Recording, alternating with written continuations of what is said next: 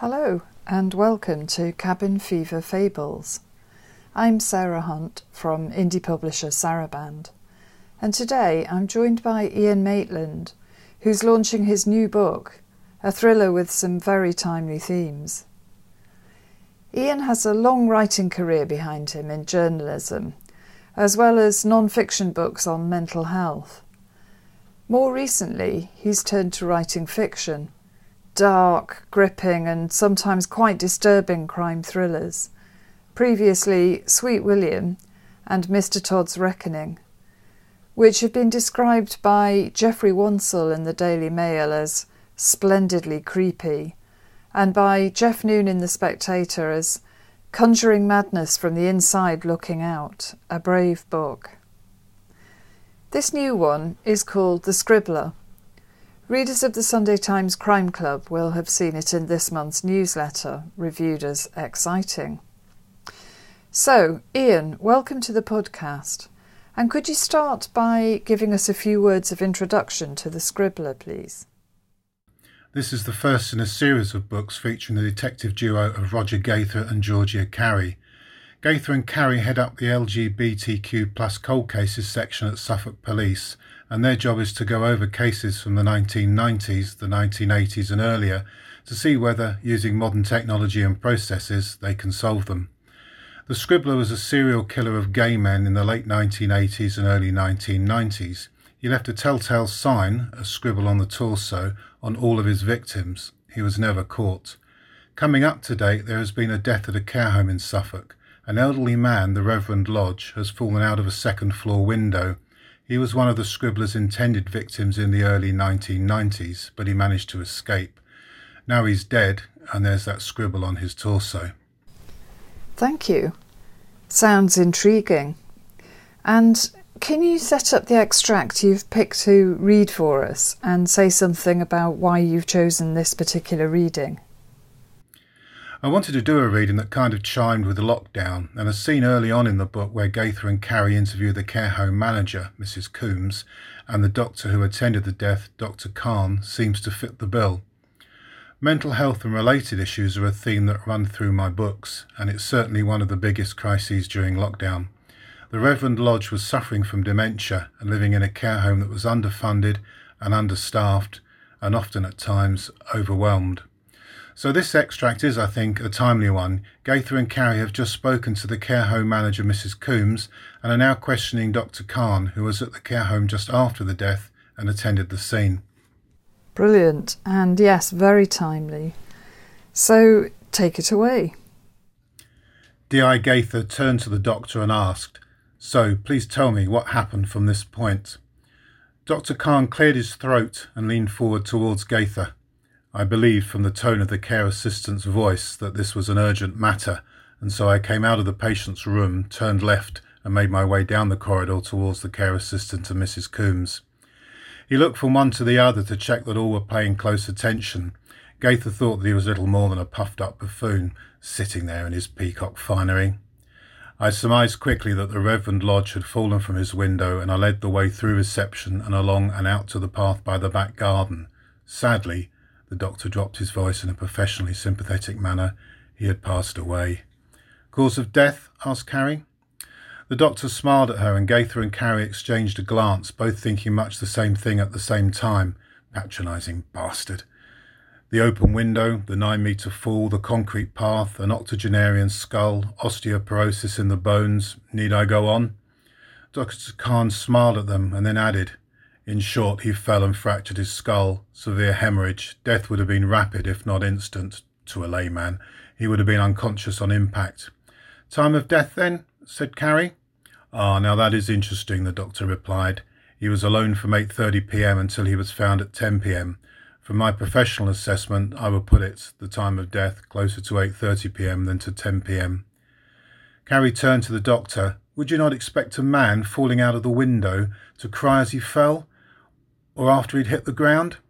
"No, not necessarily. He would have been taken by surprise. It would have been over almost instantly. He landed on his head and would have been unconscious immediately."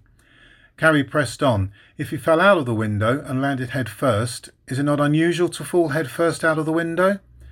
Again, not necessarily. He could have tripped over and his momentum and weight could have taken him to the window and out. He may have leaned out to see something that had caught his eye and he lost his balance. He had mobility issues. And let us not forget, he suffered from dementia, and you cannot apply logical reasoning to illogical behaviour. Carrie then said, "So everything you've seen, an old man with dementia who struggles to walk, crosses to the window, opens tight bolts and catches, a frail man doing all this, and then he goes head first out, and that's death by misadventure?" The doctor nodded and smiled slightly. It would seem to be the case. "Not suicide?" He raised his hands, palms upward, and smiled blandly, as if to say, "It could be, but an accident suits everyone better." "Or murder?" The doctor laughed out loud, and after a moment's pause, slapped his thigh as though it were the funniest thing he'd ever heard. Mrs. Coombs laughed too, although her laugh, thought Gaither, was a nervous, uncertain one. Carrie ignored the look that D.I. Gaither gave her as she asked again, "Could it be murder?" Great reading, thanks. It's unusual to start with the death of a care home resident. You mentioned that the cold cases are gay victims whose murders in the 80s weren't investigated thoroughly enough. And now, in the present day, it's another marginalised victim, if it is murder, that is. An elderly man with dementia in an overstretched care home. It sounds as though the doctor has just wanted to tick the report off his list and move on. Really interesting ideas that go into your books, Ian.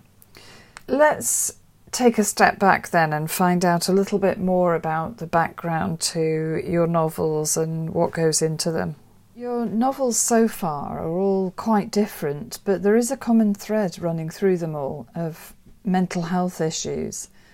You've included everything from depression, anxiety, OCD, to degenerative dementia, and even extreme psychiatric disorders. You've written non-fiction books on mental health as well. What is it that drew you into writing on this subject?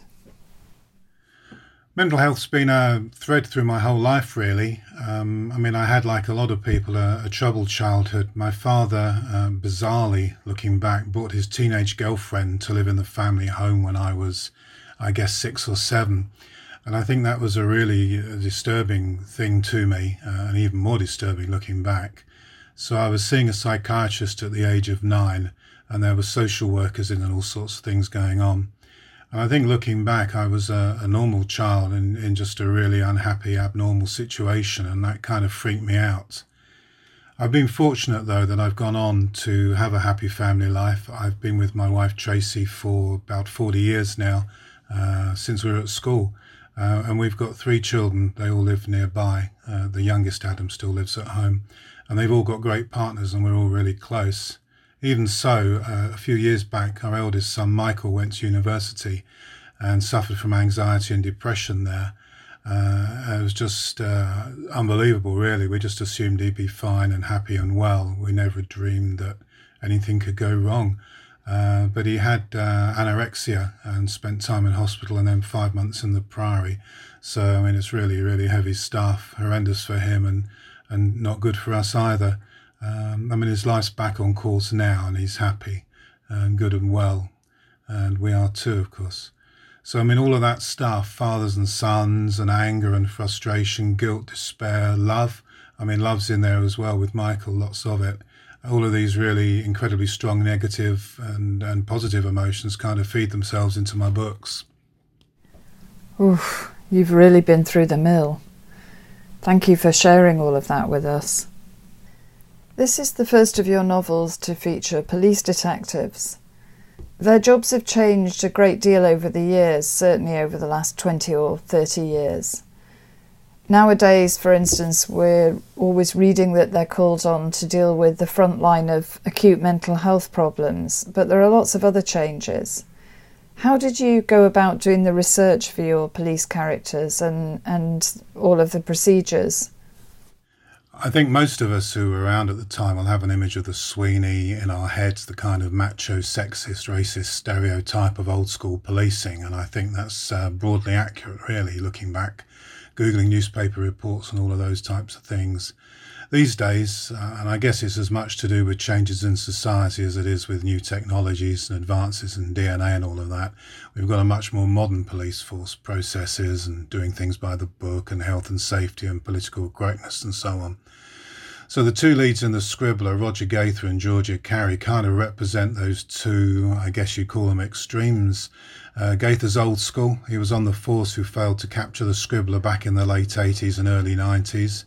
And Carey's a newly promoted DC, full of vim and vigour. She's bang up to date with everything and she wants to crack on and solve these cases. Research-wise, I mean, you just read up everything you can on old cases, new cases, everything in between to try and ground what you're writing in reality. As far as the police stuff is concerned, I was really lucky. I've got a wonderful ex-copper locally called Neil, and he read the manuscript and he put me right on what I'd not got spot on. So, you know, that wouldn't happen. That would go through a different process. That would happen a bit quicker, a bit slower, and so on. And Neil's input was really invaluable to me, and I'm very grateful to him for all of that. Oh yes, it's brilliant that Neil was able to help so much. He was 32 years in the police, starting out with things like patrol officer and traffic officer and so on. He ended up running a team dealing with sexual exploitation and human trafficking, so really grim stuff. He was also the LGBT liaison officer, so that it must have been very helpful as well in all of your research. So just as in real cases, your characters take us to some pretty dark places. Do you find them very uncomfortable to write? And do they even keep you awake at nights? No, I sleep really well, to be honest. I think the thing is that in real life I've been to some pretty dark places, both with my childhood and then later on with Michael. So writing dark stuff, I mean, it's fiction after all, is really easy compared to that. And of course it's as dark as I want it to be, so I don't go too far down certain roads, children and stuff like that. I couldn't bear to write about those types of things. And I think also there's a thin but there's a really strong thread of pitch black humour that goes right the way through all my books. So some people see that and some people don't. But it's there, and it's probably what keeps things on an even keel for me when I'm dealing in the guts and the gore. Very true. I think humour really helps the reader as well. Your last novel, Mr. Todd's Reckoning, was pretty dark with some really pitch dark moments. But there was humour in there too. Can you tell us a little bit about that one? Mr. Todd's Reckoning is a story of a father and son, both unemployed, living in a small cramped bungalow together during the longest, hottest summer on record. So there are stresses, there are strains and there's tension, and one of them's a psychopath. And that's coming to TV as a 6-part series with Abbott Vision, the guys behind Shameless and Cracker. And I mean, it's just incredibly exciting to think of my story coming to life as a TV drama. It's absolutely brilliant news about the TV. I can't wait to hear more about that. So in the meantime, we've been talking about mental health, and obviously that's a massive issue right now with everybody dealing with their own problems, coming to terms with the lockdown, whether they may be relatively minor or quite serious issues. Speaking as someone like yourself, you're a writer, you're used to being in most of the day.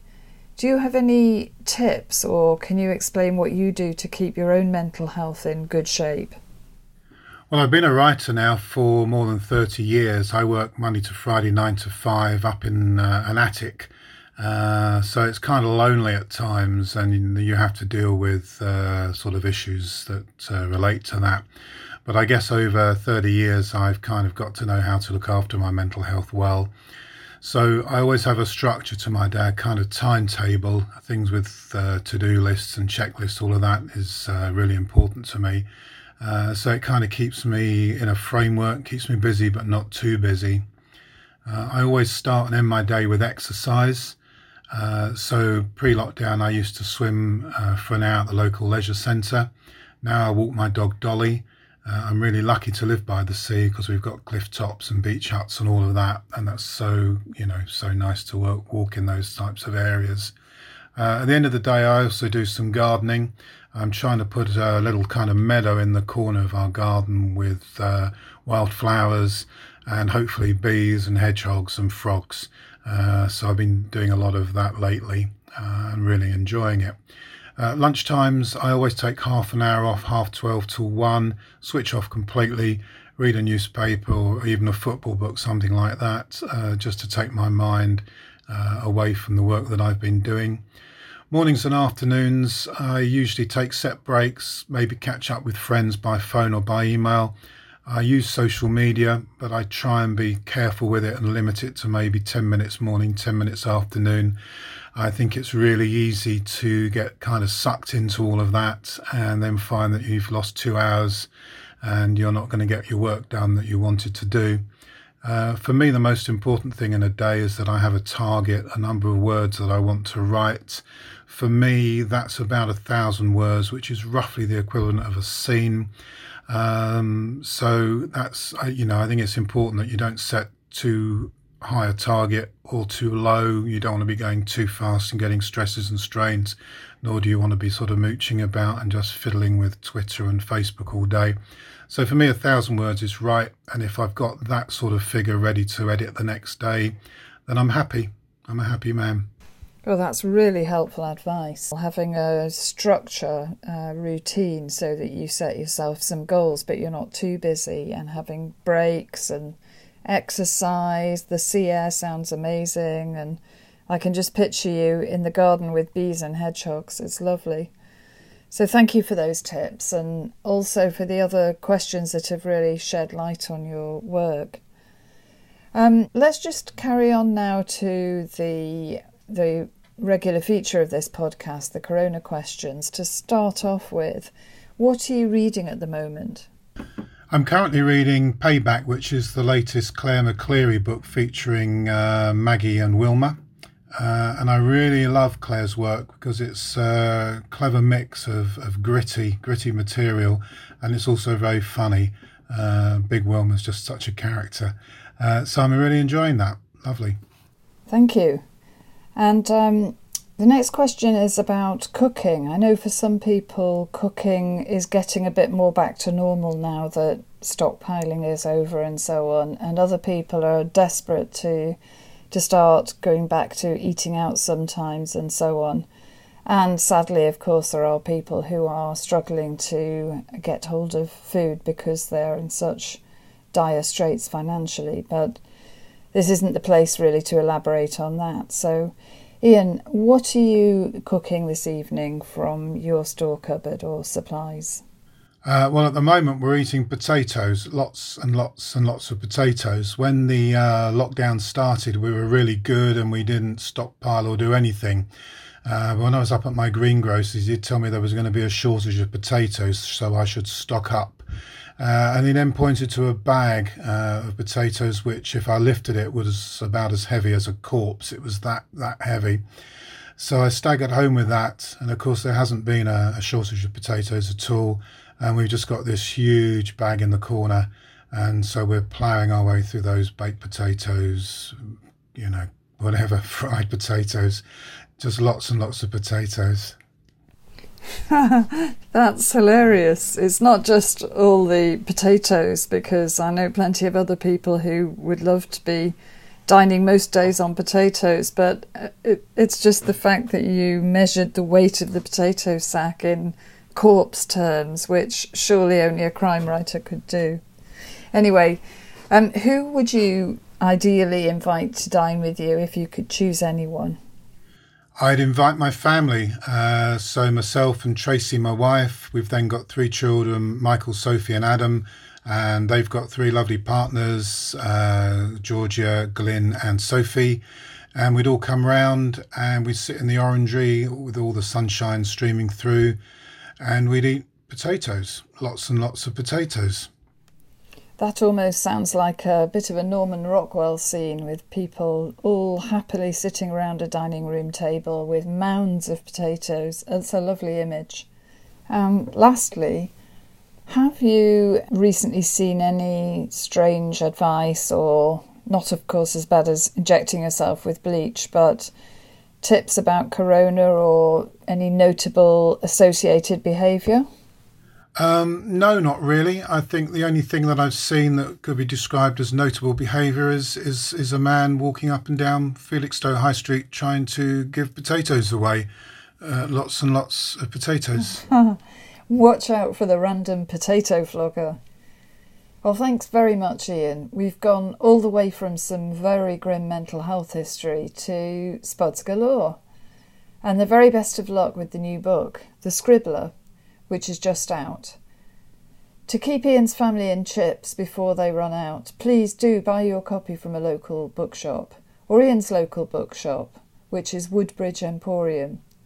Or you can buy one directly from our website too, saraband.net. That's all for today's Cabin Fever Fables. We're on Twitter and Instagram @SarabandBooks. Feel free to get in touch.